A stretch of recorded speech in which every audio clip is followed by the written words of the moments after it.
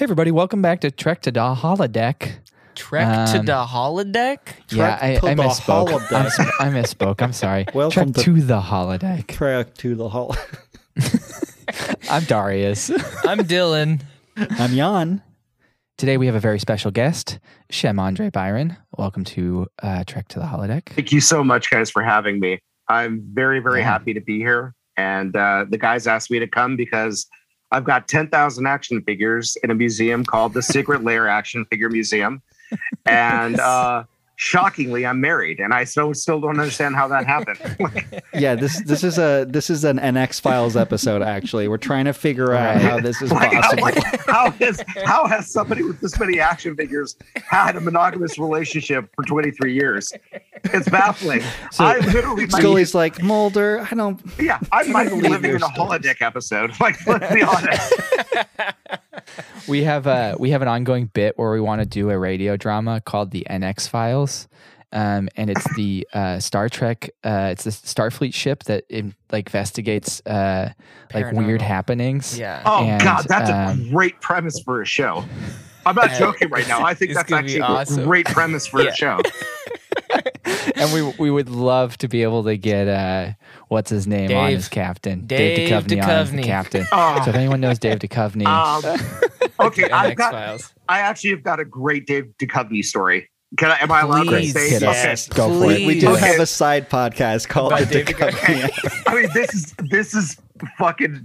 This is pretty funny. I got to watch the cussing. I don't know where this is going. no, you're good. You Okay. can You're good. cut it. Okay. It's explicit. Okay, so explicit. we're in Ojai. My wife and I and our godkids and their parents, and we're driving from Ojai and end up in Malibu. And we're at a restaurant in Malibu. This is like pre-COVID. This is like years ago. And Yeah. who's there but Dave Duchovny? And he's talking in detail with a giant man from Africa dressed in African garb. And everybody's just, watching it. It's Dave Duchovny. And, so nobody wants to get involved. They're like, oh, this is like friends of the family or whatever. Turns out that this guy had nothing to do with Dave Duchovny. He just walked Just up a to guy. him and started talking to him because that's how cool Dave is. And so they went to separate tables. And I was like, holy shit, I was just in the X-Files episode. Yeah. It was unbelievable. Is this like the really? Is this the tall alien? That sounds like a Men in Black character too. It Oh my literally, God, I mean, yeah. he was in all orange. He was so beautiful that it was just like, I couldn't believe that it wasn't like a setup, but literally the guy was just dressed in his garb, So cool. and Dave Yeah. was just being who Dave is, who's Yeah. Seems like Yeah. a really Really- nice guy. he seems so sweet. I mean, I'm not gonna lie. I was listening to the conversation, and I didn't know that they were. It sounded like they had been friends for like 30 years. You know what I mean?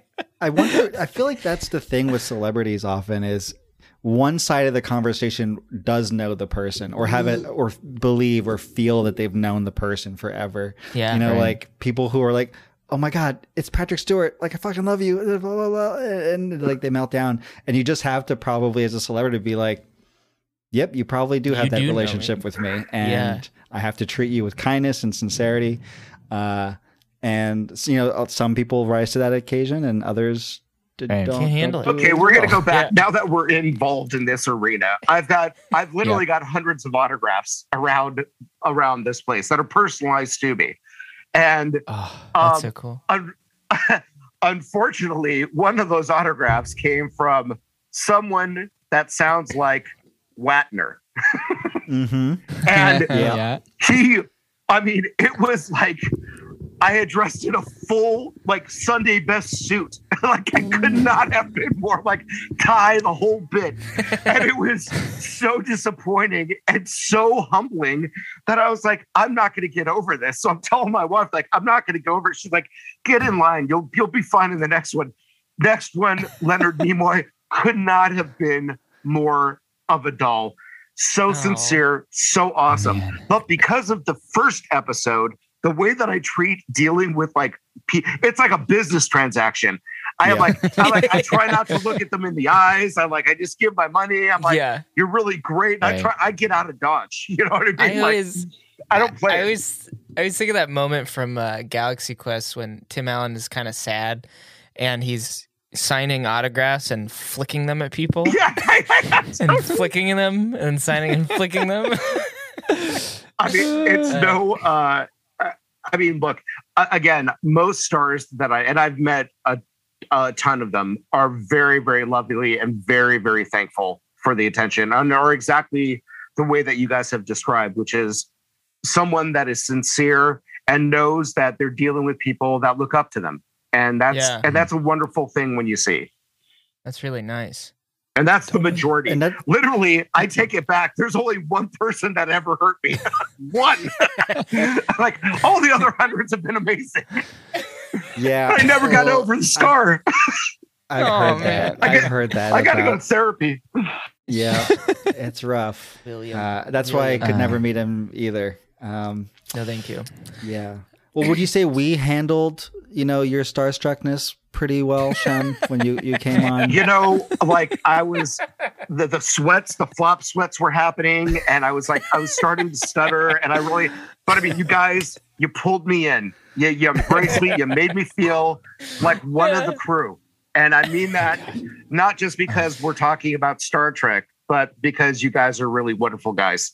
And I can't wait till we play some Dungeons and Dragons and do a bunch of other nerdy things together. Man. Yes, please. So here on Trek to the Holodeck, we rank what we find, because and this is important information that I don't think we've ever shared before. When we started this podcast, we were like, hey, we want to do a Star Trek podcast. What do we want to do it on? We're like, we all love the holodeck episodes, because not a lot of people give the holodeck episodes a lot of love. And so we're like, someone has to have like a rating of like the best holodeck episodes. And so we did like the search on the Googles like you normally do. Mm-hmm. And we found a few lists here and there of like top 5 holodeck episodes, but nobody has gone through the compendium of holodeck episodes to find every single episode in Star Trek that has the holodeck in it, 1, and 2, rank them all. Mm-hmm. So we're like, that's our podcast. We have to find every single episode of Star Trek that has the holodeck in it, mm-hmm. and then we have to give that holodeck episode a rating. And the episode we're doing this week is TNG Season 6, Episode 12, which originally aired January 25th, 1993, and it's called something about a ship in a bottle. I think it's ship in the bottle. It's ship in the bottle. Okay. Is it ship in a bottle? Because for some reason I wrote ship in the bottle, which makes the bottle a little... more powerful. Yeah. It's a normal bottle. Yeah. Jan, if people don't know what the holodeck is, what is it?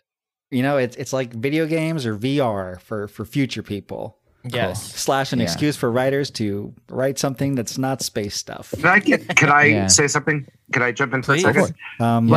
Yes, we will allow it. No, seriously, go for it. I'm a chatty motherfucker. Like that's something you guys should know.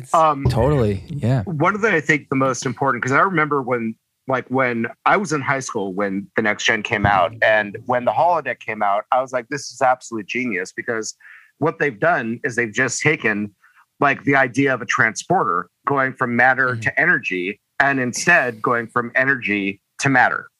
And that I think is important in terms of Star Trek, because the two things that I love about Star Trek, and I think this episode has both of them, they have social commentary and they have accurate science. And that is essential when it comes, especially to something like the holodeck. I mean, look, we're in a situation now where we have 3D printers. That to me is a replicator.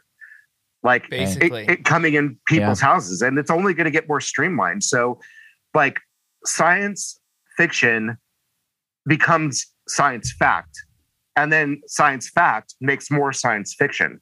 And and I think Star Trek is a vehicle that has allowed so many geniuses to be able to explore their ideas. And I don't know if we would have that if we didn't have this show. I mean, not Next Generation, 100%. But like the Star Trek franchise. Totally. Mm-hmm. Like the iPad basically came about because Star Trek was like, what if we had a computer that was just like a piece of paper? Or like the Apple Watch or tricorders. The one thing that I noticed that was so weird when I was watching this episode, but just TNG in general, is how comfortable it feels for them to look down at their data pads.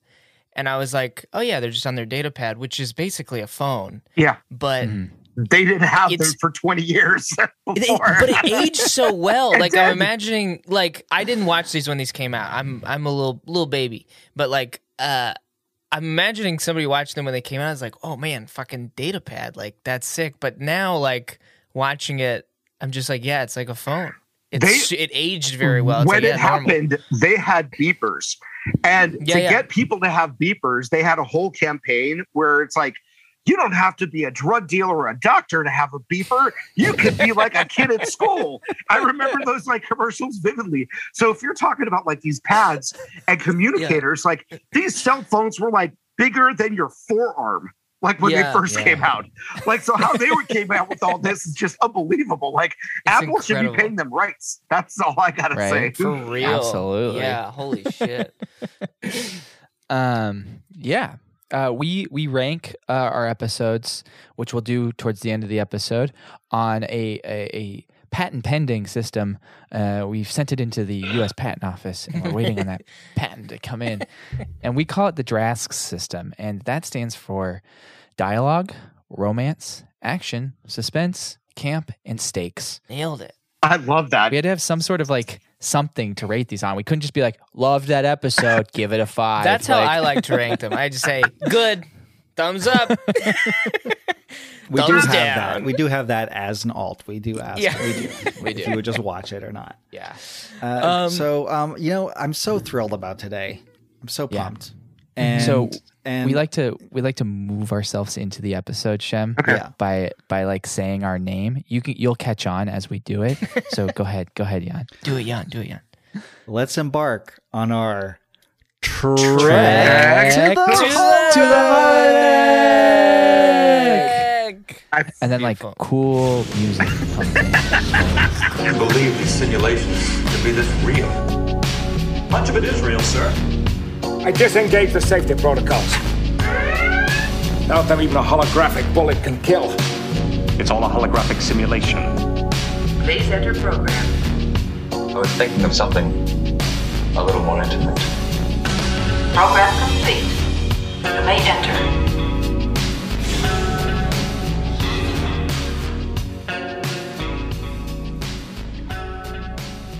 I see in the notes that you didn't put music by. Oh no! But oh my god!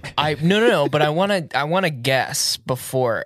Shem, on the show, we're really into the composers who do the music for the episodes. We love them. We have nicknames for them. And I'm gonna put $10 down that this is Ronnie J, our good friend's Ron Jones. You think it's a Ron Jones joint? In I think it's a season Ron 6. Jones. I think so because there was a little bit of a little bit of hits of that the synth. Maybe I could be wrong though. I don't know. Okay. Yeah. I'm gonna look it up. Does anybody else have another guess? Oh, Ron Jones makes sense, but I guess McCarthy maybe. Is McCarthy? It's Denny Dennis Mac. McCarthy. It's Dennis. It's Denny Mac. Denny Mac. Yeah, he was doing it really consistently this era because he ended up doing the Generations soundtrack as well and a lot of DS9. Okay. I'm curious to what sections you felt like were very Ron Jones. You said synthy. I Some just synthy bits? heard it was just like a little tinge of some synths in the background, and I think it was near the end. But I feel like somebody must have made an executive decision, and I mean that literally. Like an executive made the decision of we're going to tone down the Ron Jones style, very original series style stuff, and we're going to go into a more subdued kind. It's unfortunate. Yeah. Shem, we love when a composer just goes ham. He goes wild on an episode. And Yeah, just, like, I understand that. Like composes it like a movie, and Yeah. then we think Ron Jones generally does that with his I episodes. feel like he did it, and he asked for forgiveness rather than permission. Whereas like Denny Mac, Dennis McCarthy, but we call him Denny Mac. Denny Mac, baby. He does do it when he's allowed to, like on Arman Bashir, for example. banger, banger of a soundtrack. Banger. This episode was written by Renee Echevarria, who is Cuban American. I like to note that because so often we complain about how freaking white duty these shows are, and he's been nominated for Hugo Awards, Peabody Awards, which is really cool. And a little fun fact about him is that he actually has stated he prefers to write Deep Space Nine characters over TNG characters because it's like easy for him to figure out what they would say to each other. Whereas TNG characters are all like superheroes, basically, in their perspective. The best of the best. Yeah, there's the best of everything that they do. I mean, I can see that. Deep Space Nine does such a good job at imbibing those characters with their point of view and how they see the world, and it's not just about what's going on the ship. It's about these characters and living in these characters, which you get that in other Star Trek, of course, but Deep Space Nine. I think Deep Space Nine also is, it's kind of just the entire premise is like a Casablanca where all these different cultures roam together and are equals. And I think that is, that's an important aspect. Also, I think some of the best Klingon stories ever written are in Deep Space Nine. Absolutely. Yeah. We've talked about that before, how they make Klingons way their lore is so interesting. Oh yeah, Nine. I keep trying to tell my wife, who's only on Next Gen second season, that I'm like, you don't have any idea about Klingons yet. Yeah, you have no idea. You think Klingons are just Worf who tapes phasers underneath tables all the time. Just you wait. Hey, that's my favorite moment. You stole my favorite moment. If you really end up loving Klingons after you watch Deep Space Nine, just don't watch Discovery because they bastardize them so much. It is a huge regression. Huge regression. Yeah. This is directed by Alexander Singer. 22 episodes of Star Trek. 22 episodes. That's a pretty good chunk. Pretty good. It's not like David Livingston levels, but pretty high. No. What is this little note here? Yeah, I saw it on Memory Alpha. We do like to give a little character and personality to the directors when we can. But apparently on Star Trek Voyager, Garrett Wang and Robert Picardo stated that instead of getting notes from him after takes, that Alexander Singer would just give them expressions. He would just express at them. And that was how they would know that they're being too expressive in a scene. And to me, I love that so much. You like that? That sounds like a complete nightmare to me. Yeah. I mean, it's simple though. No, imagine you're acting, you're doing stuff, and you look over and Alex Singer is just like, and you're like, okay, all right, I get it. I get it. Yeah, but you got to get into the mindset of the actor who's making these choices, who has sat there and thought about it and been like, okay, I'm gonna make this choice, and then you look over and somebody's expressing at you it's almost like they're making fun of what you just did, and you're like, okay, dude, just say less. Give me something other than that. I like it. It's the opposite of emotion. Emotion. What is it? What did that guy say? And energy.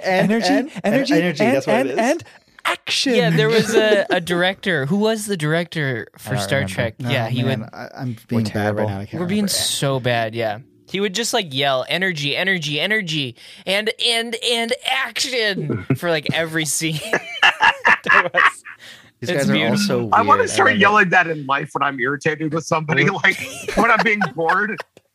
Energy and action. Energy, action.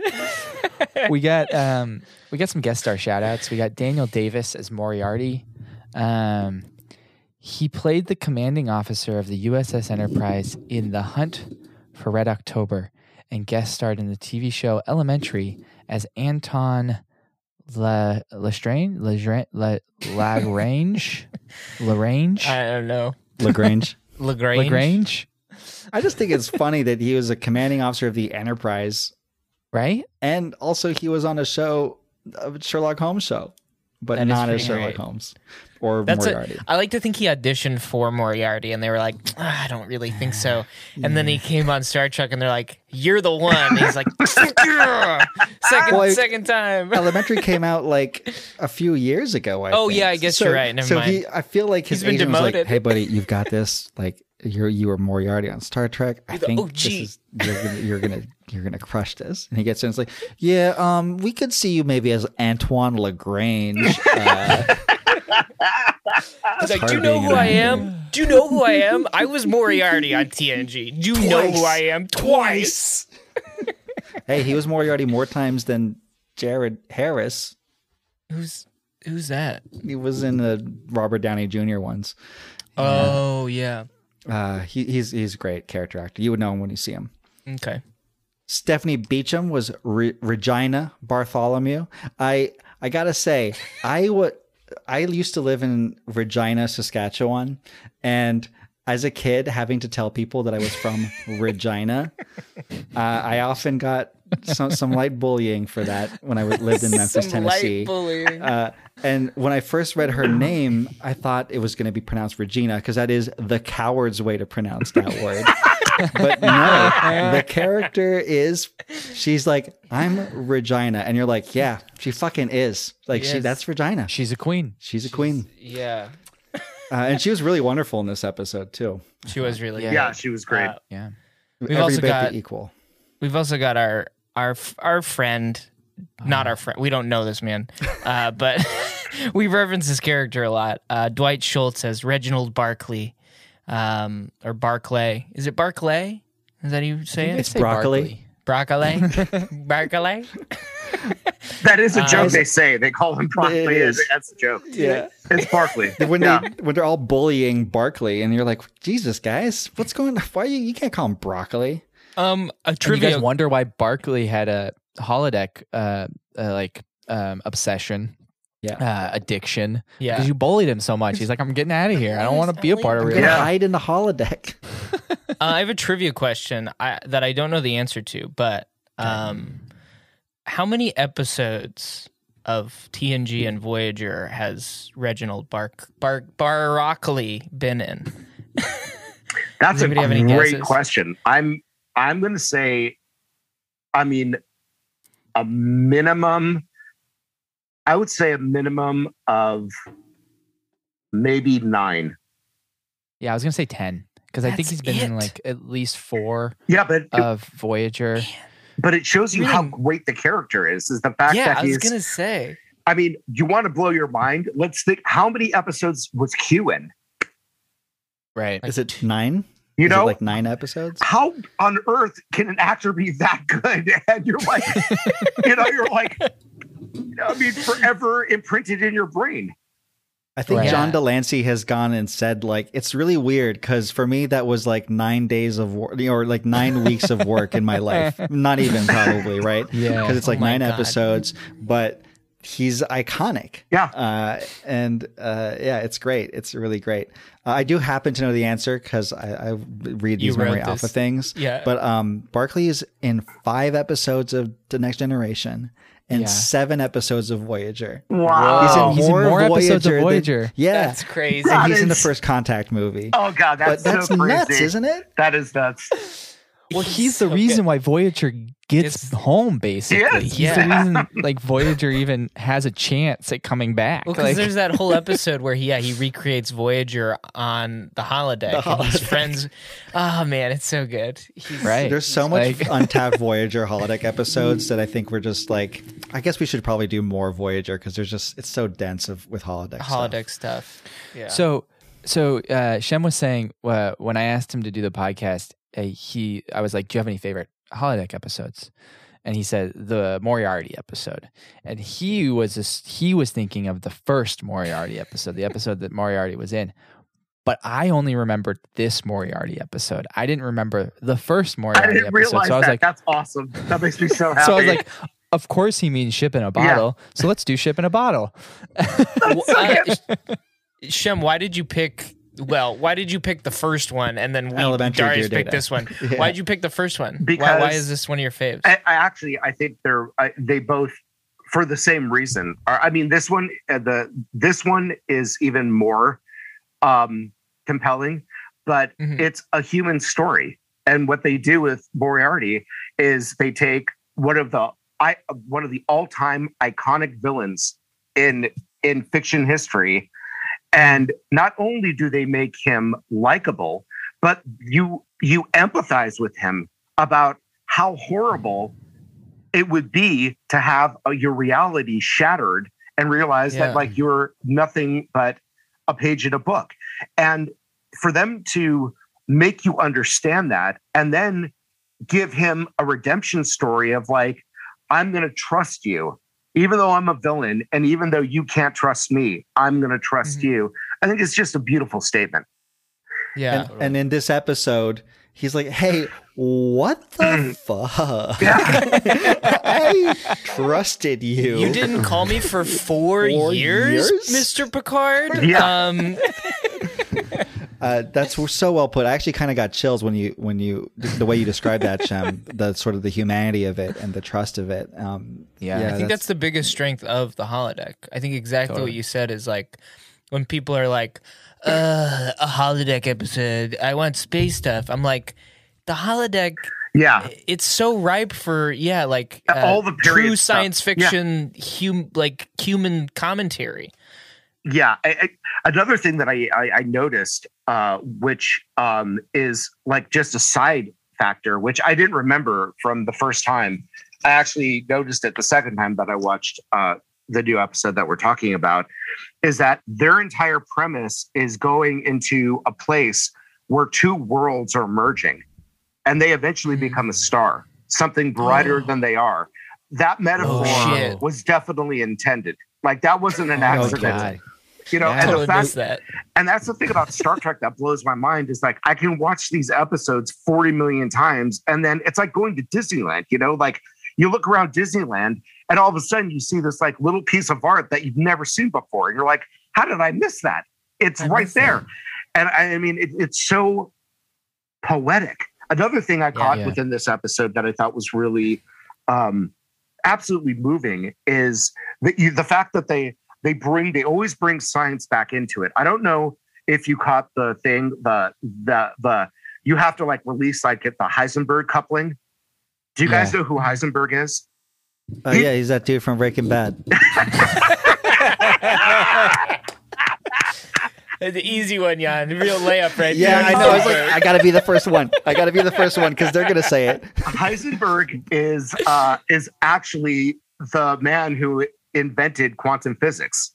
He was the one who thought of quantum physics. And I'm like, these motherfuckers are taking quantum physics in a real setting and they're still giving credit to the person. It's like, it's just madness. Big. You don't get that kind of stuff. Look, I love Star Trek and I love Star Wars, and I'm like not monogamous. I love them both equally. Like anything nerd I'm into, but you're not going to get that kind of quality from a Star Wars story. Star Wars is going to be about interpersonal relationships and love stories, you know, but when you're having like somebody like, you know, talking about a physics paper that like maybe 4 people on Earth read, you know, it's like, you know, well, it's like, it's a whole nother thing. I like to distinguish the two. For me is like, Star Trek is like truly science fiction, and Star Wars for me is science fantasy. Yeah. It has no basis in reality. It's just this like, it's fun space shit, and I fuck with it. But Star Trek is really steeped in like real science. I love that perspective so much. I am definitely going to use. I'm gonna borrow that from you. That's a great way of describing both properties. Except for Discovery. Discovery kind of is. It doesn't know what it wants to be. It just doesn't know what it wants to be. I know a lot of people right now are having a lot of trouble with Discovery. I'm loving it because like I was so angry that I'm like, let me get this right, CBS. Like, I bought all your action figures. I bought the DVDs. I bought all the Blu-rays after you decided to, you know what I mean? Like, all the special the films, you know what I mean? Like, I got clothes. I got a Star Trek robe. And you're going to make me pay for a Star Trek TV show? Like, I totally tapped out. And then those assholes put it on regular TV, and I saw one episode. I'm like, oh, God damn it. Yeah, I'm motherfuckers. I'm like, pull me back in. I'm like, you son of a bitches. We loved the third season. The third season. Don't say it. I'm on second season, so don't say anything, but I'm absolutely loving it. Like, we won't. We had issues with the first 2 seasons, to say the least. We'll leave it at that. The second season has a lot of really bright spots. There's one episode, I don't know how far Don't say anything. He's on the second season. You're on the second season. It's like the second episode. Have you seen the second episode? I have seen the second episode.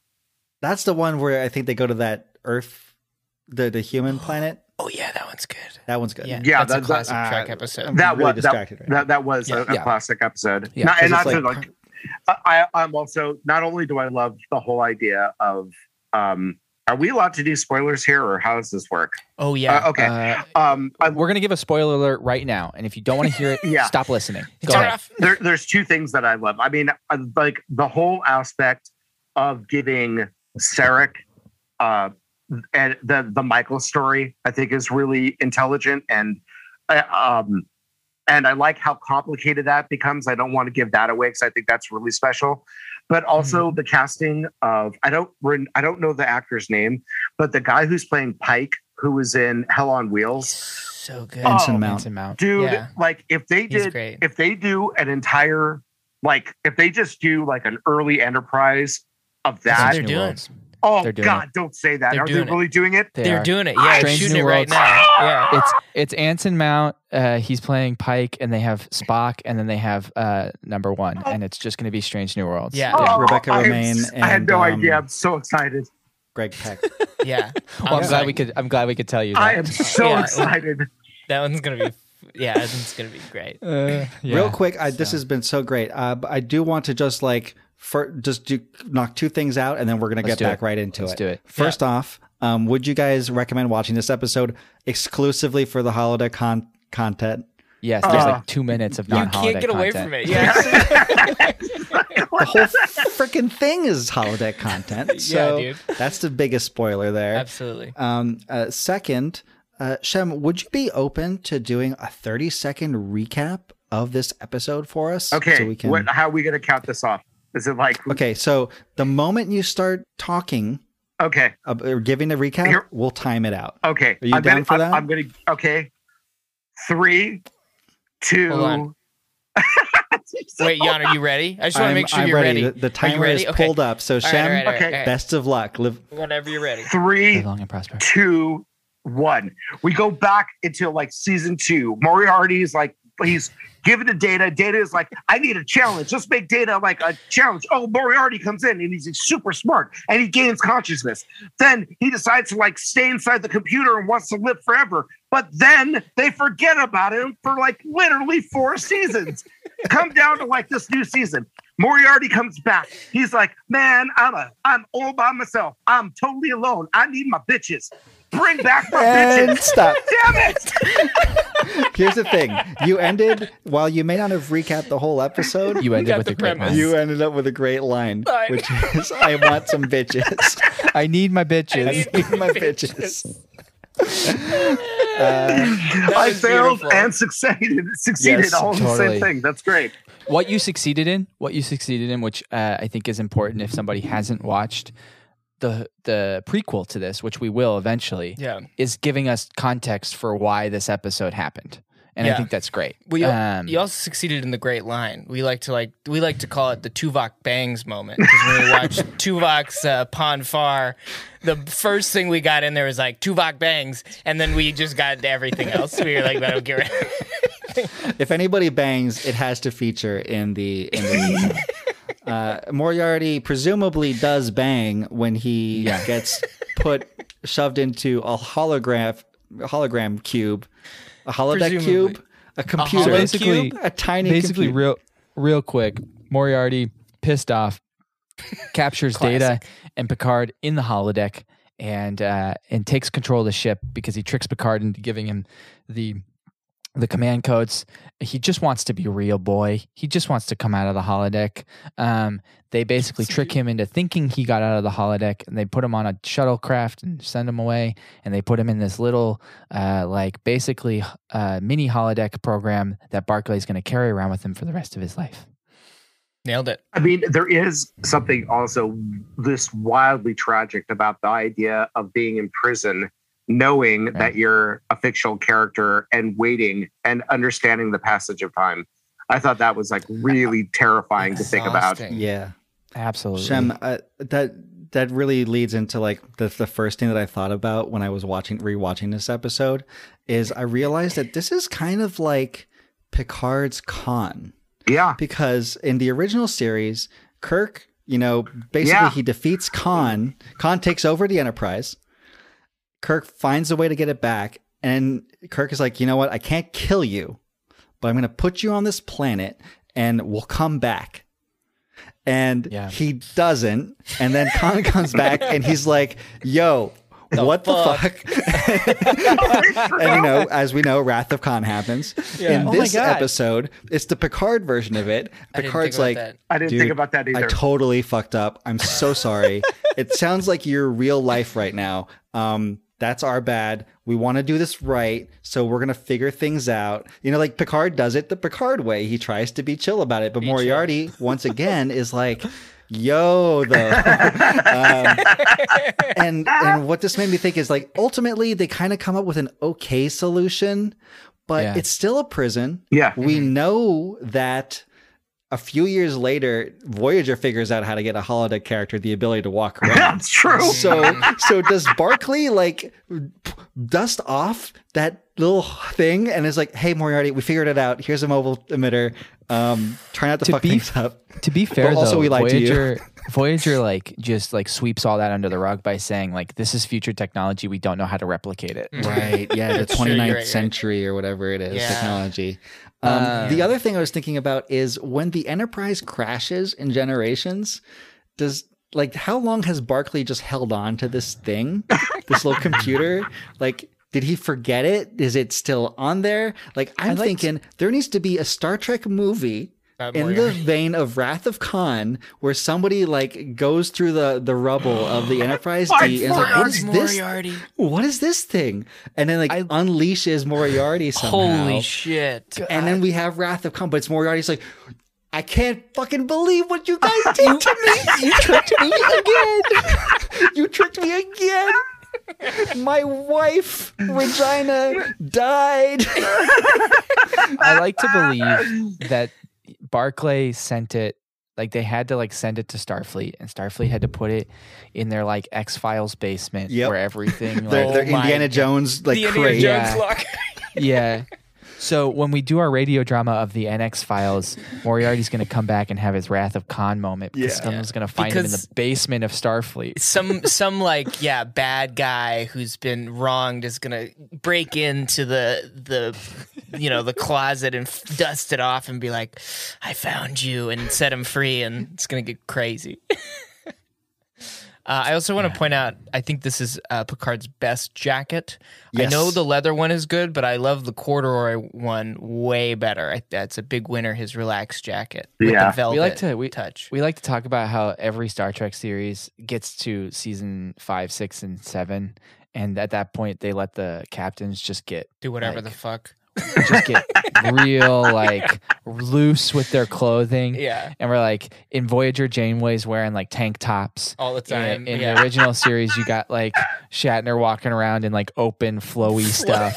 I feel like that's the part of the contract negotiation around season 5. It's I want $5,000 more an episode, and I can't wear this fucking uniform anymore. Give me something that breathes. Jesus Christ. And they come on set, and the rest of the crew's like, oh, fuck, man, I should have got that in my contract. I can't believe I forgot about the jacket thing. Jason, what the hell? Yeah. It's like the new got captain. A tank top. New captain gets offered a captain's chair, and they call up Picard or somebody, and they're like, "Hey, so they offered me a captain's chair. What do I do?" And the captain's like, "One thing you need to do is make sure after the 4th season you get whatever you want when it comes to the costume." That's the secret. That's the secret. Yeah. It looks so comfy. I also love it right at the beginning of this episode when they're doing the Sherlock Holmes thing with Data and Geordi, and they're basically Data's I didn't let me win, Geordi. Why didn't it let me win? And they're like, it must be broken. I don't know. It didn't let you win. It's so inconceivable. Dude, I feel so bad for Geordi, who goes on playing these video game sessions with Data, because it really is like Watson to his homes, and it's just like, Yeah. I have no idea. You're like 95 steps ahead of me, buddy. They basically, and how funny is this? Like when they realize that they're in the holodeck, that the entire ship is a holodeck, they dismiss Geordi and he looks sad. They're like, and he walks in that weird corner. Holodeck Geordi is like a bad dog, like going into the corner. Well, I also love that, like, in that moment, they start talking about Geordi and they cut to him and he's just like blank. Yeah, just like looking up at the ceiling or something. And He's like a fucking Westworld robot. Like, doesn't look like anything to me. yeah, and they're like, go away, Geordi. Okay. All right. And he like slowly. This is a really, really well written episode. Yeah. And nothing is wasted. They brought back the handedness bit from the beginning of the episode. So Data tosses a thing at the character he's talking to, catches it with the wrong hand.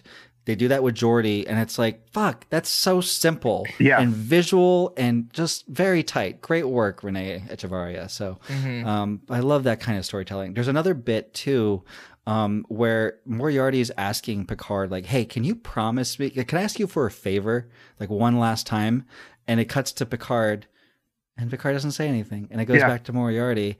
And I feel like now we just can't help ourselves. We have to have characters say subtext out loud all the time. Yeah. They just took a moment. There's just like 4 or 5 seconds where Picard's like, this guy isn't based on an evil, villainous hologram. I can't make a promise like that. And it's just, that's it's a so really good much... point. Anyways, I've talked for a long time, but those are things I really liked about this episode. Some of the things that I really enjoyed specifically was there was one dude, has nothing to do with the episode, but perfect. When Worf is like, they're telling Worf like to check something and there's some force fields up and Worf is working on something and there's a couple security guards with him. Oh, thank you. There's this one dude who's off to the right and he's got a stick and he's just like poking the force field. And you can see in his face, like on set, no force field. He's just like, did I get it right? And he's kind of looking off to the left, and I'm assuming he's looking at somebody going like, right there, that's the spot. We must have we're brothers, so insane. that exact scene, I was thinking the exact same thing, and I was watching it, and my girlfriend was watching it with me, and I was like, that guy right there to the left, and I like pointed him out. I'm like, look at him, and she was like, oh, he's like. What did they teach me in acting school? Okay, the wall is right here. I want to think he's got a whole backstory. That guy has on his resume miming. He took a miming class in college in acting school, and in the audition for this really simple little bit, the extras bit, or like they're doing roll call for the extras, right? And they're like, hey, does anybody done like miming? We just gotta get somebody to pretend that they're. It's like, I got it. I can do this. I can imagine a force field. What do you need? I can do this. I can do this. You know, he's like going crazy. Like, yeah, we're just gonna give you a stick, and you just got to make sure that you don't go past a certain. It's like, oh, no problem. I so have this. I like to think that he petitioned the director to be like, no, I don't need the stick. No, it's cool. I can do it with my hands. Well, we need you to have the stick. No, it's a stick. You're trying to it's a visual effect. Yeah, no, but this might look cool. This might look better. But what we need you to do is we need you to really emphasize when you touch so we can put the visual effect. And he's like, I got it. I'm on it. I totally know what I'm doing. Like the force field is right here. It's right here. No, don't walk through it. It's right here. The first take, this guy goes nuts. He goes crazy. He does the whole thing. Doran is like amazed. He like a tear rolls down his cheek, and he looks over at the director. And Alexander Singer just goes. He does an expression. Yeah, gives him an expression. Does a weird expression. Fuck. Oh, incredible. Fuck. He did it wrong. And then he turns around. He goes, What is that? And Michael Dorn's like, yeah, he didn't like it. Didn't like it. You just sorry. What? Oh, that's so great. I just want to say I want to commend the spectrum of notes that or like things that we've observed. We have stick pokey guy, and then we have Shem being like, "Hey, the binary, the gas giants fusing together into a star is a metaphor for the new reality that is created by this episode. That is the spectrum of discourse that we have on this. This is why I love Star Trek so much. Yeah. Is that you can have fun with the dudes poking the fucking the force field, and it's really incredible storytelling at the same time. It which is just beautiful. Wonderful in that way. By the way, that reminds me, Shem, like you pointed that out. I want to praise TNG for doing it, and TNG does a very good job of it consistently. We've watched a lot of Voyager episodes recently, and our biggest complaint about them is like the space stuff has nothing to do thematically with what's happening in the holodeck. It's so frustrating. Yeah. It's low hanging fruit. You should just make it thematically support, the other piece. Yeah. You should. It really feels like Voyager, a lot of Voyager holodeck episodes were those like, shit, we need an episode for this week that we just haven't planned. Take this spec script that we have and meld it with this space stuff that we have, and now we have an episode. Anything? Oh man, we haven't even. I'm proud of us for not even comparing it to Inception yet. But I was gonna say, okay, so about that, I had never seen this episode before, so I was riveted, and 25 minutes in or whatever, however long in, they're like, we're in a simulation, and I was like, oh man, like they did the thing, they did the Matrix thing and the Inception thing before those existed, which is with 1/100th of the budget. Either of those things. So I had seen the episode, but it had been so long that I remembered that they were in the first Inception holodeck, and I forgot about the second Inception holodeck. And so when Data's telling them about the Heisenberg stuff, and then Moriarty goes and tells holodeck Riker, which I didn't realize was holodeck Riker, about the Heisenberg stuff, I was like, oh, that's cool. They have like a I'm in trouble, but I can't tell you I'm in trouble code, which is this Heisenberg thing that Data told them about. And it's this code word that when they say Heisenberg, then like now Riker's going to know that like they're in trouble and this is all a ruse. Nope. I was completely fooled. It's great. It's so wonderful in art when, as an audience member, you're experiencing the same thing that a character is. Yeah. And one of the magic tricks of this episode is you're experiencing it as Moriarty, which I think is what kind of you were getting at, Chem, with your description. Like, we empathize, we sympathize with Moriarty because we're experiencing the same thing that he is. We're trapped in this weird simulation with him at the end of it. We have been hoodwinked in the way that he has been hoodwinked. That's crazy. It's so good. And I feel bad. Like I could not, but I felt bad for him even with their solution. Yeah. Of putting him in his own universe. And they try to wink like, maybe we're in a simulation right now, looking at like directly into the camera. Yeah, I love that line.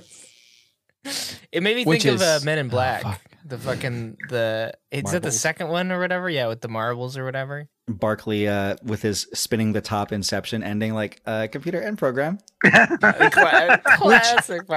I wanted to point out this is a very interesting, at least for me. That shot was so weirdly framed when he says it. He was like computer end program, and half of his head was cut off. I was like, they were probably like end of day shooting, had like they like got one take of this because they were all super tired or something like that, and then they went back and saw the daily and they're like, oh, we didn't frame it right, like half of his head's cut off, because they framed it for everyone else in frame and not Barkley, and then everyone left and now he's in frame. And I was like, and that's the only shot they had, and they had to use it because there's no way that they would have used that shot if they had a different one. Like it would be, how would you shoot it? I would shoot it wide. I would shoot it super wide to give the feeling like, oh, it's going to disappear and you're going to see the holodeck. You make it look like those weird shots that you're like, something's off about this. I think the background's going to disappear or something, Right. Definitely. And then it doesn't. That's how I would shoot it. I don't know if there's another. I'd probably do the same. Yeah, I think you're right. I think that's the way to shoot it. I also just would like to point out that those shuttle bay doors are fucking tiny, man. When they're like going out, they're like, give me a shuttlecraft, and they're like, open the shuttle bay doors, and I was like, that thing is like a fucking. How do you even get through that thing? It's tiny, and they have their tiny little console in the shuttle bay that they're standing by. Yeah, I love the shuttle bays. The space, so the actual physical dimensional space in these starships are much more compressed than they are in the Discovery era, which I actually kind of appreciate. Like, this is just, we can fit 3 shuttles in here. That's perfect. The doors will be open. But that's the thing, is the Enterprise is fucking massive, man. I watched a whole video about how big it is compared to other starships. And the thing is, like, the Titanic. It's like, it's huge. So they probably could fit. They probably have a bunch of those little tiny ones. Well, there are multiple shuttle bays in the Enterprise D. There are multiple shuttle bays. I know.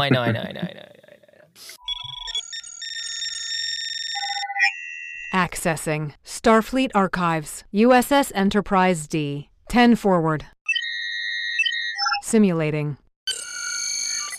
You may now enter the holodeck.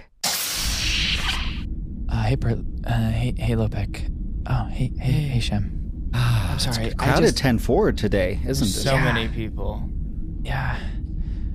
Computer end program. What are you doing? Tom, are you trying to end this program? Guys, I'm having a hard time telling if I'm in a holodeck simulation or not. Why? You know how the story of Moriarty that just happened?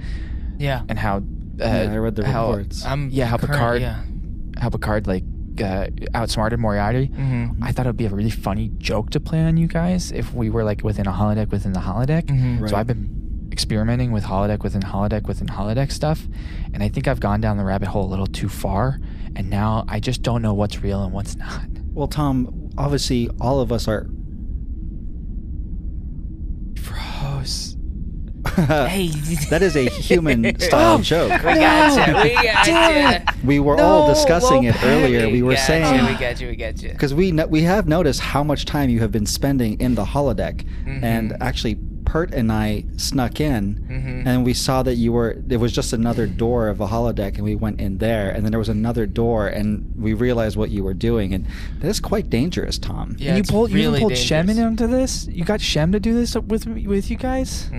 Like, it's not my fault, Tom. I'm telling you, if this was a holodeck program, I would be literally 300 pounds lighter. So you're in reality. Yeah. But the truth is, we wanted to have an intervention because we have seen a lot of strange behavior. Yeah, you've been doing a lot of weird stuff. Yeah, in engineering earlier, when Commander LaForge gave you that order, you just yelled "computer end program," and you turned around and left your shift. That's just an order that Geordi would never normally give me. Like it had a lot of responsibility involved in it. Like he wanted me to actually rotate the warp core basically, and I've never been given that much responsibility. So there's no way that could have been real. But every week you send a request to be allowed to do something or have more responsibility. Yes, I know. Tom, here's the thing: you have a problem, and it's okay. You're working too hard. You're working too hard. Admitting that you have a problem is part of the solution. And the first step. You're right, I think Shem, the biggest problem that you have, Tom, is like what I caught you doing, like the photon torpedoes. Look, I'm not gonna tell the rest of the crew, but we're here having this intervention, trying to help. What was that? Yeah. Okay. Oh, okay. You know what? We don't have to bring up the photon torpedo incident. I may have or may have not. Hey, Lopek, what the fuck, man? What are you doing? Whoa! What are you doing? Where did you get that phaser? How does that feel? How does that feel when I pull a phaser from out under the table? Wait, it's what scary. the fuck? Are there phasers under the table? Yes, I recently Holy shit, was there's speaking. like 11 under here. Why are there so many fucking phasers under the table? Well, Lieutenant Worf has made it a new policy to put to tape a phaser under every single surface just in case something goes wrong. Because as you know, we don't all wear belts with phaser clips on them. Right. You have to. You also have to have you have to be licensed within Starfleet to carry a phaser. You don't just get to carry a phaser. Guys, you can have a phaser whenever. Put the phasers down, dude. Look under the table. There's down. We're not, Tom. We're not putting the phasers down until you admit at least that you do have an issue that you need to resolve. I do. I've been spending too much time in the holodeck. I know. Whoa. Okay. At least put them on stun. At least put them on stun. I don't know how to work. These are new models, actually. I don't know how to work these ones. Maybe I have a problem. Okay. Okay. And computer arch. Tom. Hey man, you need. Come here. You just go home. Thank you. Just relax. I just need a hug. Yeah, it's all right, buddy. Pert, did you just fall asleep on me? Oh, hey, Pert. bud, what's up? Why are you so tired? Yeah, what's going on? Man, guys, I gotta tell you, last night was rough. I had dinner with Meredith, and I fell asleep. Is that your new holodeck girlfriend? Yeah, I spent the last 20 hours trying to figure out how to get her out of the holodeck because the whole Moriarty situation got my brain moving, and I was like, Is that why you've been spending so much time in Transporter Bay 2? Yes. And I thought I had it, but then it was only her half of her hand with a couple fingers, and I went out to touch it, and then it disappeared. Well, that's why I'm glad that you brought this up, Pert, because Shem and I were talking about this, and we wanted to do an intervention for you spending all this time with these holodeck girlfriends. Hold on. This is not a me problem. Whoa. Okay, this is Tom's intervention. Put the phaser down. I have a phaser now too. Guys, okay. Maybe we shouldn't. Maybe there shouldn't be phasers under the. I'm a little too trigger happy. I'm sorry. You know what I'm they really say? sorry. This is almost the good old fashioned Talaxian standoff. What is a Talaxian? I've never met them, but they're some alien. Okay. I think I'm gonna get some rest, guys. If I fall asleep during dinner again, Meredith is gonna be really pissed at me. Does she have her fingers back? Is the thing? That's the worst part. She's missing 3 fingers now, and I don't know where they went. The fingers are just gone. Pert, you do know that when a holodeck character leaves the holodeck, they cease to exist. So the fact that you tried to transport her fingers out of the holodeck, wait, her fingers are ceased gone? to exist. Oh shit! You'd have to reprogram her from the ground up to get her fingers back, and then she would not have any of the memories. I guess the question is, does she keep living without her 3 fingers? Or do I reprogram her? Then she'll lose all the... shit. Well, luckily she doesn't live. She's not real. She's fake. very real to me, okay? Very real to me, Lopek. Well, I need some sleep. I think a cute pet name would be Nubbins. I mean, what's wrong with just keeping her without fingers and calling her Nubbins? That's what I love about Lieutenant Shem. Is he's always got these great solutions to all of our issues. Ever the optimist, right? Mm-hmm. Always. All right. Computer end program. Okay, that's... Dude, it's not... This is not a program. You can't end conversations like that. You just if this were a program, when you say computer end program, it would just disappear. Guys, I'm gonna go. My shift starts in 5. I'll see you guys next week. It's 0900. Your shift just ended, Tom. Computer end program. All right, fellas. I have to tape these phasers back under the... Wait, it was tape? I thought... Oh, it shit, was. yeah. Did you tape all these under here? Well, Lieutenant Worf did send me the task to do this, so yes. How many hours have you spent taping weapons underneath tables? I have spent my last 2 shifts just taping phasers under every surface. This isn't really about the episode. I just kind of had this question for Shem about action figures, actually. We all know that Star Wars was built around merchandising all their stuff as well. Obviously they made the movies, but then the merchandising aspect of it was huge. And I'm curious on what the merchandising of Star Trek is, because I didn't think it would necessarily be on top of their mind as like let's really blow this out of merchandising. It wasn't, but I don't know. I mean, the first Star Trek only had 3 seasons. It was canceled after its 3rd season. And so it was the animated series that Mego bought the rights for. Mego is an action figure company known. They were at the time. They were the history of action figures went from 12-inch dolls to 8-inch dolls, which are the Mego size, which were the standard for a while, down to the 3 and the 3 3/4 inch, which is what the Star Wars size was, which inevitably is why Mego failed, because they couldn't compete with the juggernaut that Kenner had produced. So the actual action figures were done from the animated series, as were the Planet of the Apes. Mego made its name mainly with the world's greatest superheroes, which was a combination of both DC and Marvel characters, which you wouldn't really have today. And ironically, Mego has just rebooted. They just started producing again 2 years ago. One of the co-founders got involved, and one of the things that they have done is they've made a Saru, and they're going to make a Pike in the scale of the original, like 8-inch Mego action figures. That's so great. So cool. I have a question. Oh, sorry. Maybe Please. you're not done. I love when somebody's an expert in something, because I always learn something so much. And if you told me like, what's an action figure, I would just say it's a toy of a person, of a character, you know.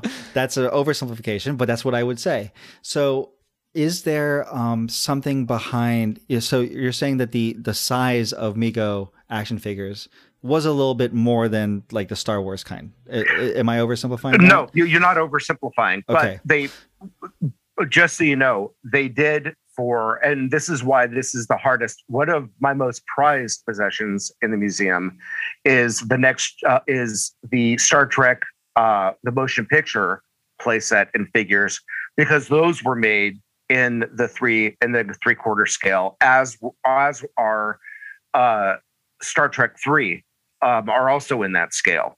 Search for Spock. Okay. For Search for Spock. So you were going to ask another question. Well, no, I think that this is really, really interesting, and I want to ask: were they outcompeted because, like, when you're literally making something bigger, is it more costly to ship and to sell and to produce, or is it because the 3/4 size is perfect for kids' hands? Yeah, what is it? I mean, I think it's a little bit of all those things. One of the problems that Mego had in their original run is that they used a rubber band technology, which was primarily used for dolls of its time. And those rubber bands eventually disintegrated. So, but they can last for a long time. If you come to the museum, you'll see my childhood toys, because I was one of those weirdo kids who was like, this means something. Like, this is more than this is like a sculpture. That's how I looked at it. I looked at it as an art form, not as just a toy. But I also played with them, but I didn't play with other kids because they would fuck up my toys. And that, trust them. And that gave me the ability, that gave me the ability to become a writer.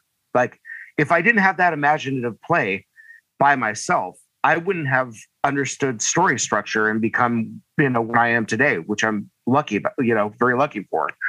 But back to the original question is that I literally think that Star Wars was such a giant phenomenon that everybody wanted to have their figures playing together. So what's happened now in contemporary action figure land is that the basic scale now is for most collectors is 7 inches. And so the Black Series is 7 inches. So if you come to like my museum, I've got a Star Trek case and a Star Wars case. And those are, for those 7-inch scales, those are all perfectly playable. Because eventually that's what everybody wanted, was having a unified scale to play with. But I mean, as you go through the museum, you see, 4-inch figures, and it jumps around. But for the big properties, they're 7 inches pretty much where they've stayed. I take that back. They still have the 3 3/4 inch that are being produced. I don't collect the new ones because they're not really made well. They're made of cheaper plastic, so it's challenging. If I can get a 7-inch thick, meaty Star Wars figure, that's the way I'm going to go. Yeah. Is this kind of like I like comparing things to other, is this kind of like vinyl versus like MP3s sort of thing? Like absolutely. You know what? Like it feels better. It feels right in the hand. If I was to give you let's say the original, like 78 figures of Star Wars, then give you the 90 reboot figures, and then give you the prequel figures that were made, you would be able to physically tell a difference between all of them just by weight. Incredible. I love that. Oh, wild. So that's crazy. But those things are, to me, action figures are a part of history, and history is important. And having all these different types of constructions and thought process is all important to me. The Mego playset was a big deal because I'd never seen it in person until I got it recently as a gift for my birthday this year. Happy birthday. Thank you very much. I'm older than God. God is like literally, God uses, he's like, hey man, can I borrow your ID so I can get some beer? It's like horrible. But I mean, I think within all this, like points of articulation have gone from like almost no articulation to like, you've got Japanese action figures that have like 32 points of articulation. It's extraordinary. So, wow. And all these give different capacities for different wants, depending on what people want to do with some people play with their action figures. Others like me display them and play with them. Others keep them in the box and sell them. And to me, it's whatever you want to do. As long as you're appreciating them, I'm happy. Hell yeah. I think that like, because I just came to me. I'm not going to say that this is something that I think all the time, but it's fascinating to me because the way you're describing action figures, I think it gives kids, not even just kids, but people in general, a way to interact with this thing that they love, right? This intellectual property or this creative property that they've either grown up watching or they just found or whatever. You're watching it on TV or you're watching it on the movie screen, but this gives you a physical way to interact with this media and this story even that you've grown to love or love. Yeah, and create which your I own think story. is great. Yeah, it's creation. It is, and that's the most important part. And there was a time where they actually made illegal any figures based on cartoon properties or movie properties, specifically because they're like, oh, you're just trying to sell and merchandise to kids. And it wasn't it. And that was such a horrible mistake because now we're starting to see more of these properties being made, but there was a giant chunk of history that was being missed because, some parent group didn't understand it and thought that they were like manipulating people rather than looking at like what would be people like me, lifetime adult collectors that will be, continuing to, I mean, you think it's bad now. Like I've gotten like to the point where I'm getting mannequins and I'm dressing mannequins up in like costumes. Like once you start going life size, like there's no going back. I got like some knucklehead over like in Florida right now building me like a haunted carbonite, Like, that's amazing. Oh, shit. Oh my God. So it's like, I mean, maybe the parents were right. Maybe I'm like literally like the victim of like, a capitalist like bombardment. I don't know, but I would never want to change. in our improv bit, you were giving all of our characters interventions, but this is actually us giving you an intervention. This is the COVID version of intervention. Please come on our podcast. Right? And let's have a talk with you. Like literally, my wife's in all of your ears right now, like saying, like, now talk about this aspect in this direction. Well, I want to maybe clumsily take, because everything you've spoken about so wonderfully, and I've never thought about action figures this much in the last like 20 years. And thank you so much for bringing it back into, like, I used to obsessed about.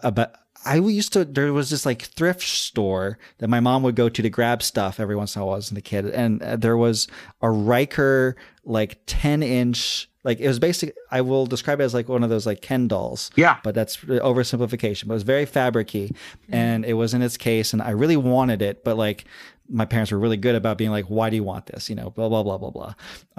Anyways, I digress a lot, but it just has brought me back to that time. Like, why did I want this so much? I wanted to be part of it. I want to connect with it. But also it makes me think about how basically the holodeck is action figures. They are. For these characters. Like Geordi and Data are just big old nerds who, and in a great, fantastic way, like, hey, I want to play with all these characters. Oh, nice. Yeah. I've got, this is the only action figures I have is this guy, and I've got a Bill from Bill and Ted. Oh, that's Dylan's awesome. holding up some Funko Pops. Yeah, I'm holding up some Funko Pops. And they're like touchstones. There's a way to connect and also, again, like you said, like create and participate in this. And I think there is something very human about the holodeck in that way of just, we're just trying to interact with these stories and engage with them. Yeah, that's a really important point. I mean, when you look at like Voyager, I mean, that's literally the reason why Tom Paris uses the holodeck, right? Yeah. It's to like interact with the past, is to like learn things about what it was like to be a human at our time, basically. With Bride of Chaotica, and then like moving forward, he like gets really into Fairhaven, which we just did, right? And that's another human like town that he like really is just fascinated in human history. And so I think, the holodeck gives people this ability to like interact with history, but also, create stories and stuff. And I think that's an important thing to bring up. Good. Do you have any holodeck, not figures, but like, was there ever a holodeck set? Yeah, there's. Oh wait, no, there was never a holodeck set. Though I should build one on my own. If nothing else, you should. Just for just for like, having an entire room, like a bathroom in that like yellow and black would be the greatest thing ever. Like, and I actually have the artistic capability of doing something like that. So I'm gonna have to think about that. Like actually building like an unfilled holodeck and go like, play along, people. Maybe put some sheets on, get some projectors. Oh God. You're going to get me divorced. You're welcome. Sorry. we did the opposite. So a while ago, I think this was maybe like 3 years ago. I went to an exhibition at the Broad, and there was I don't remember what the exhibition was. I don't remember anything about it except for you walked into this giant area and they have projected a grid onto the area, and then they had like in the background area they had like a big screen where you're watching whatever this artist's movie that they put together. And I walked on it and I was like, oh my God, I'm on the holodeck. Like, that's what it felt like. And that feeling of like, this is the closest I think I've ever been to being in that yellow gridded holodeck right before something appears on the holodeck for me. And I turned into a child, even though I was in like an art museum. I was like, this is, I spent like probably a half hour in there, not even watching the TV. I was just like walking around. I was like, this is amazing. Yeah. If you think that was amazing, the Star Trek experience in Vegas was, I'm so jealous. It was I can't even believe. I mean, it was so well done and impressive that I'm still angry at Vegas. I'm so angry at all of Nevada. You know what I mean? Like, I'm like, how did everybody let that go away is completely beyond me. But there is a really wonderful exhibition that goes and travels, and it's come here a couple of times, that has parts of of sets where you can actually like go into the medical bay and go onto the bridge. Cool. It's not as immersive, God, but it's like it's pretty damn close. If I could, if I ever found in a dumpster the set to TNG, I would totally Kramer that shit and set it up in my living room. Without question. And just be sitting on the chair and people walk in and be like, hey, welcome back. Like, we got some stuff going on we need to deal with. Yeah, I mean, I'm right there with you. I just found out that like, you know what Disney animators were doing with the cells when they were finished? Using them as slides. Like, think about like you're sliding on like on like Cinderella and Snow White, like millions of dollars worth of merchandise just being slid on. That rules, man. In like a weird way, I'm like, cool, man. That's so crazy. I mean, because like, Disney's not losing. They're not really losing any money right now. You know what I mean? Like, oh my God. Everything they touch. By the way, are you guys into WandaVision?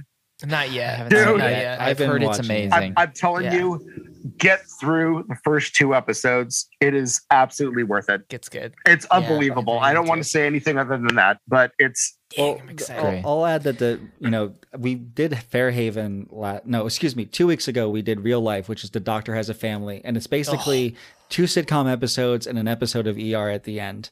That's the way that episode is structured, and it made me want to watch WandaVision, and then I've been watching WandaVision ever since. And I'm just like, this is such a love letter to television. It is, and they're doing such a beautiful job, like of accurately. Yeah, I mean, they're doing the mono audio track in the first episode because like it's 1950s. It's great. It's unbelievable. I mean, it's so brave because you're thinking about like there are a bunch of kids that have no idea about syndication. You know, like I'm like how on earth they were able to pitch that idea? And they're like, yeah, we're going to go with it. I mean. It's because it's Disney and Marvel, and they just know people watch it. Right. Yeah, they don't watch anything. That's incredible. Do you guys want to rate this episode? We gotta rate it. Yes, let's rate it, baby. Let's rate it. So, as we set up Top Chef, we have our Drasks system, and Jan will bring us through each thing, and we like to give a 1 out of 5 Trek. Based off of those things, and I'll run through it real quick again. It's dialogue, romance, action, suspense, camp, and stakes. Do not feel any pressure to give anything a ranking you don't want to give. Also, if everybody's trending 1 and you feel like it's a 5, give it a 5. This is yeah. So this is 4. We're just gonna go down the list. You can argue, you can fight for what you believe in. Our first category is dialogue. And I think it's such a well-written episode. I agree. It is. I would be a 5. And again, we're only judging what's in the holodeck, but it's pretty easy with this episode because 90% of it is in the holodeck. And I think it's just so well-written. And for me, this is an easy 5. Easy 5. I agree. Yeah, specifically for me, that the Picard's last little monologue, we might be in a little box. Which is a classic. But that's one of the few bits that's not in a holodeck. That's not in a holodeck. You're right. That we know of, hypothetically. The way that Moriarty speaks is so poetic to me. Like my past is a fiction. Yeah. Like the bit when he's talking about like how coming in and out of consciousness was a nightmare for him. Yeah. Because he was like in the memory banks. I thought that was, totally. Yeah, it's really great. Yeah. Was that a Quinteros? A Quinteros is what we like to call it. Yeah. Quinteros is when it's named after the character from 11001001, Commander Quinteros, who is such a minor character in all of, but his name is Quinteros. Whenever a category gets all 5s, it's called a Quinteros. So Quinteros. We need like a little button that we can press and be like Quinteros. Darius, talk to the editor. Okay. Anybody else want to add anything to dialogue? Yeah, we got it. No, I think that's you nailed it. Yeah. Romance. I mean, there's a little bit. Go ahead. I'm sorry. Go for it. No, you go for it. I'm gonna give it a 5 just for, if for no other reason, just for the dialogue between Regina and Picard. That is so fucking sexy and so well done. And she's basically like, oh, I mean, I can't even remember the exact words, but she was like, you would capture any woman's heart or something like that. And I'm like, man, they gave them like 3 minutes and I'm already in love with this woman. Dude. Absolutely. I love my favorite romantic part is when Barclay goes in and he's hesitantly setting up the things and she's like talking to him and he's like I like you. I get it. Yeah. What I loved about the romance in this, honestly, was towards the end. It's basically the end, but it's throughout the whole episode where Moriarty's just basically being like to Regina, like, we can go wherever we want. Like, we've been stuck in this holodeck for so long, and like, I don't want to be a bad guy anymore. Like, I love you so much. Like, of course we can go back to Earth. Of course we can. Like, we're gonna go where we're gonna have a life together. Yeah. And that to me was like such a like romantic thing. It's so that was, like, beautiful. They ride off into the sunset. They do. Literally. In the shuttle. Yeah. It's Literally. I do think like it is one of the most genuinely romantic episodes of Star Trek. Yeah. In terms of the holodeck. from somebody that a character that you would never expect to be romantic. Absolutely. To. Yeah. Which is interesting. And all of his motivation throughout the entire episode is to free her and himself, and her, which makes him even more sympathetic. Yeah. Yeah. I mean, for me, it's a 5. I don't think It's a 5. It's 2 holodeck I'm good with characters. 5. Is this another Quinteros, Dylan? We Quinterosing? Are you 5ing? I don't know. Nobody kissed. Are you gonna give it a 4.5 for that? Oh my god. Oh my god. If you French judge this shit. You know what? You guys torpedoed Take Me Out to the Holodeck, and I will never forget that. It's 2 holodeck characters in love with each other. I agree. It's a Quinteros. Let's give it another Quinteros. Okay. Here's the equalizing round of action. Okay, the action. Not in a this lot of episode. action. Yeah. A lot of tossing. A surprising amount of tossing of things in this episode. Tossing of little books. Even tossing of rocks into the holodeck thingy. I'll give it a 0.5 for action because of the tossing. Yeah. And because of Barclay. It's not even Barclay. I just love how they have to turn the tops of the the repeaters or whatever The to make them light Heisenberg up. machines. Loved it. I'm going to give it a 1 for... wait, is this outside the holodeck when Worf grabs his gun underneath the thing? I think that's in. Is that in the holodeck? simulation? Yeah. I'm gonna give it Simulation Worf has his phasers.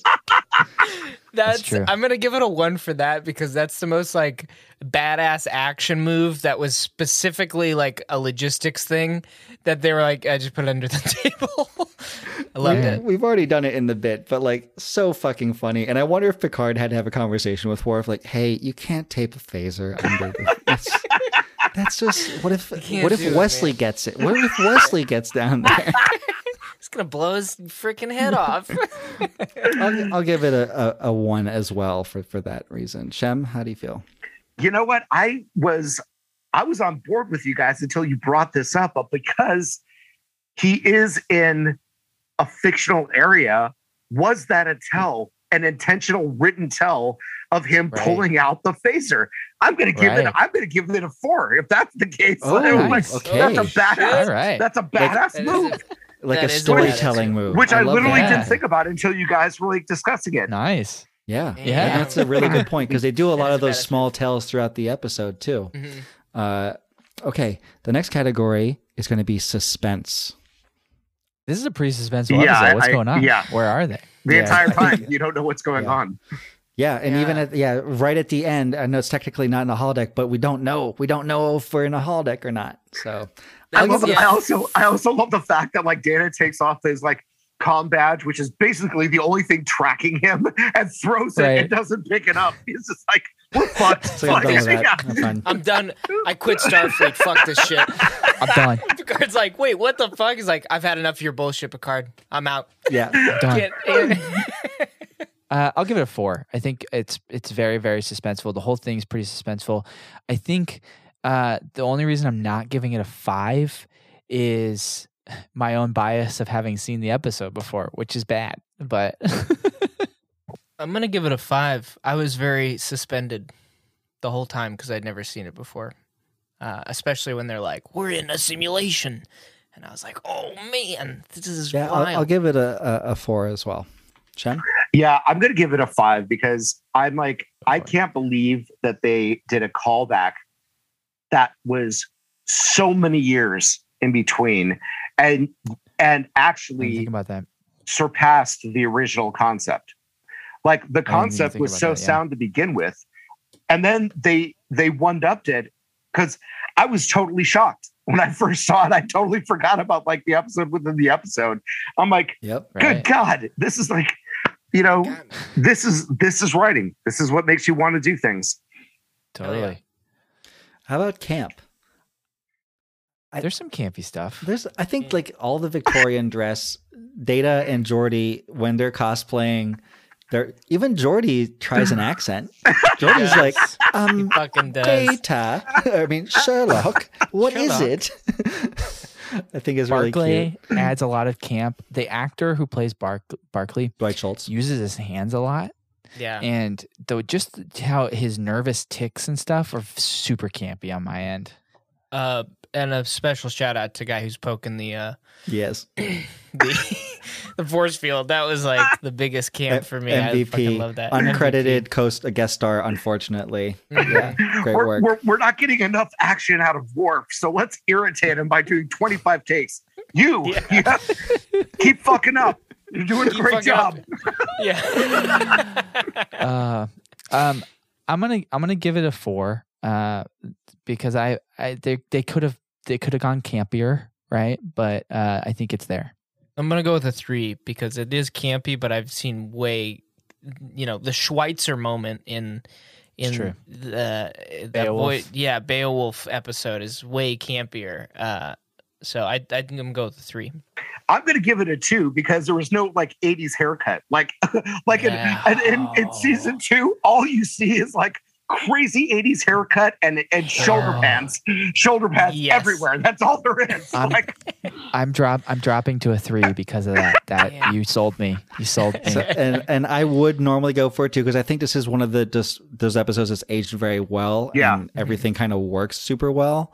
But I'm giving it a 3 from a 2 on the strength of Regina's hat alone. Yeah, it is that an was incredible community theater level Sherlock Holmes God. production hat. Yeah, it's just amazing costume design So right good. there. So I'm giving it a 3 for that. Incredible. Okay, guys, stakes. I mean, it's The this guy's ship. life, man, and the it's ship. his life and it's the ship. Like, he's taking control of the ship and he's sentient and he wants to leave. Like, the stakes are so high. Yeah, and they're also like witnessing a one-time event, a historic one-time event. So right. I think this is gonna unseat. I think this is a 5. That's a 5 from me. I'm giving it a 5 because This is the highest everybody's stakes. lives are at risk. Moriarty's, Picard's, everybody can die, and it's all meaningful. Right? Damn. Is this another Quinteros? I think I don't want to put Shem. Yeah, Shem, I'm are you- a 5. There's not even a question. Quinteros. Oh man, I think three Armin Bashir is Quintero. gone. Armin, so. there's no way. Unfortunately, that's not how it's going to pan out. I think. Okay. So we after editing Shem, we actually hired a voice actor to do a bunch of stuff for. So we have our own computer here on Trek to the Holodeck, where like I cut together her voice to like put together. But while we're recording it, Jan reads it out. But when you listen back to the episode, we'll actually have a computer reading it out. That's great. So computer, for Ship in a Bottle, what is the final score? Calculating. 3.97. It's high. What? We gave it 3 Quinteros. It's hard to overcome the lack of action and camp in this episode. Yeah, action you're right. camp. And this is the thing. This is the Drask system is so punishing in this way. It's so punishing. It's so punishing. But Where it does it put it? It puts it right below Bada Bing Bada Bang, which is a fan favorite A here, fucking slapper of an and episode. Yeah. ahead of Bride of Chaotica, a respectable lead, like a 0.3 lead over Bride of Chaotica. So safely number 6. Number 6. All right. I think that's good. I think it's one of the best in the top 10. It's just an invigorating episode. I haven't felt this way watching an episode in a long time. So it's really wonderful. It's a beautiful episode. And it might be my personal, like, sentimental favorite that we've done in a long time. Yeah. Yeah, absolutely beautiful. Shem, thank you so much for coming on the podcast. This was a blast. You know, I had so much fun. You guys are so witty and charming, and it was an absolute pleasure. Thank you so much for having me. Thank you. Is there anything you'd like to plug before we head out? Plug away. Oh, no. I came here simply for the pleasure of your company and to be able to be with fans that really understand the importance of this show. Because I look at this as this is not a show; it's a lifestyle. You know, that's what it is. Thank you. Fuck yeah, man! We're gonna make a T-shirt out of that, right? This is not a show; it's a lifestyle. It's a lifestyle, 100%. Yeah, and we'll put Shem. I will plug your Secret Lair museum if you're ever in Los Angeles. And you should go check out Shem's Secret Lair action figure museum. I still have to do it. The moment I'm able to go, I will be there. You know what? How about this as a plug? It's my Instagram is Secret Lair Museum. Instagram, whatever. Great at Secret Lair Museum. Go check it out. Oh yeah, it's great. Thank you so much again for coming on. Yes. Or Trek to the Holodeck. You can find us on Apple Podcasts. You can find us on Google Podcasts. You can find us on Spotify. Wherever you get your podcasts, make sure to hit that subscribe button. Leave a comment. Leave a review. That helps us. Mm-hmm. Yeah. We also have like a Discord channel, and if you want to hop in and talk about Trek and all that good stuff, and we're on Twitch and things. I don't know. As previously mentioned, we did get a voice actor to perform the voice of the computer, and her name is Verona Blue. Hire her; she's fantastic. Mm-hmm. Yeah, our intro and outro music is provided by the artist Bodyline, used with permission from Midwest Collective. It's available on Bandcamp. You can go check it out, but you're not going to get the cool holodeck voiceovers that Jan put over it. But definitely go check it out. It's great. And as always, so we have this bit where we try to tell people that we're a fan podcast and we don't have any sort of affiliation with the Star Trek rights holders and stuff like that. But early on in the podcast, Jan made a video for our Instagram, and it got pulled because he didn't change it enough, and so CBS was like, you can't use that. Like it's rights. We have the rights to it. So we were just like, fuck you, CBS. Yeah. So as you said earlier, let it go. As you said earlier, Shem, we bought all the fucking DVDs. We bought all the goddamn action figures, and you're still making us pay for your fucking shit. So fuck you, Viacom, CBS. Leave us alone. We're a fan podcast, okay? Also subscribe to Paramount Plus in March or whatever. Do it. Computer and program. Computer and program. Computer and program. Computer.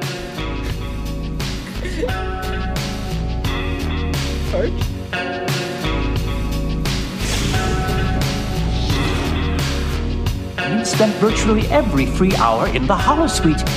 And for a while, I almost forgot he was a hologram. That means the holodeck safeties are off. Computer, execute complete shutdown of the holodeck. All holo simulations have been terminated.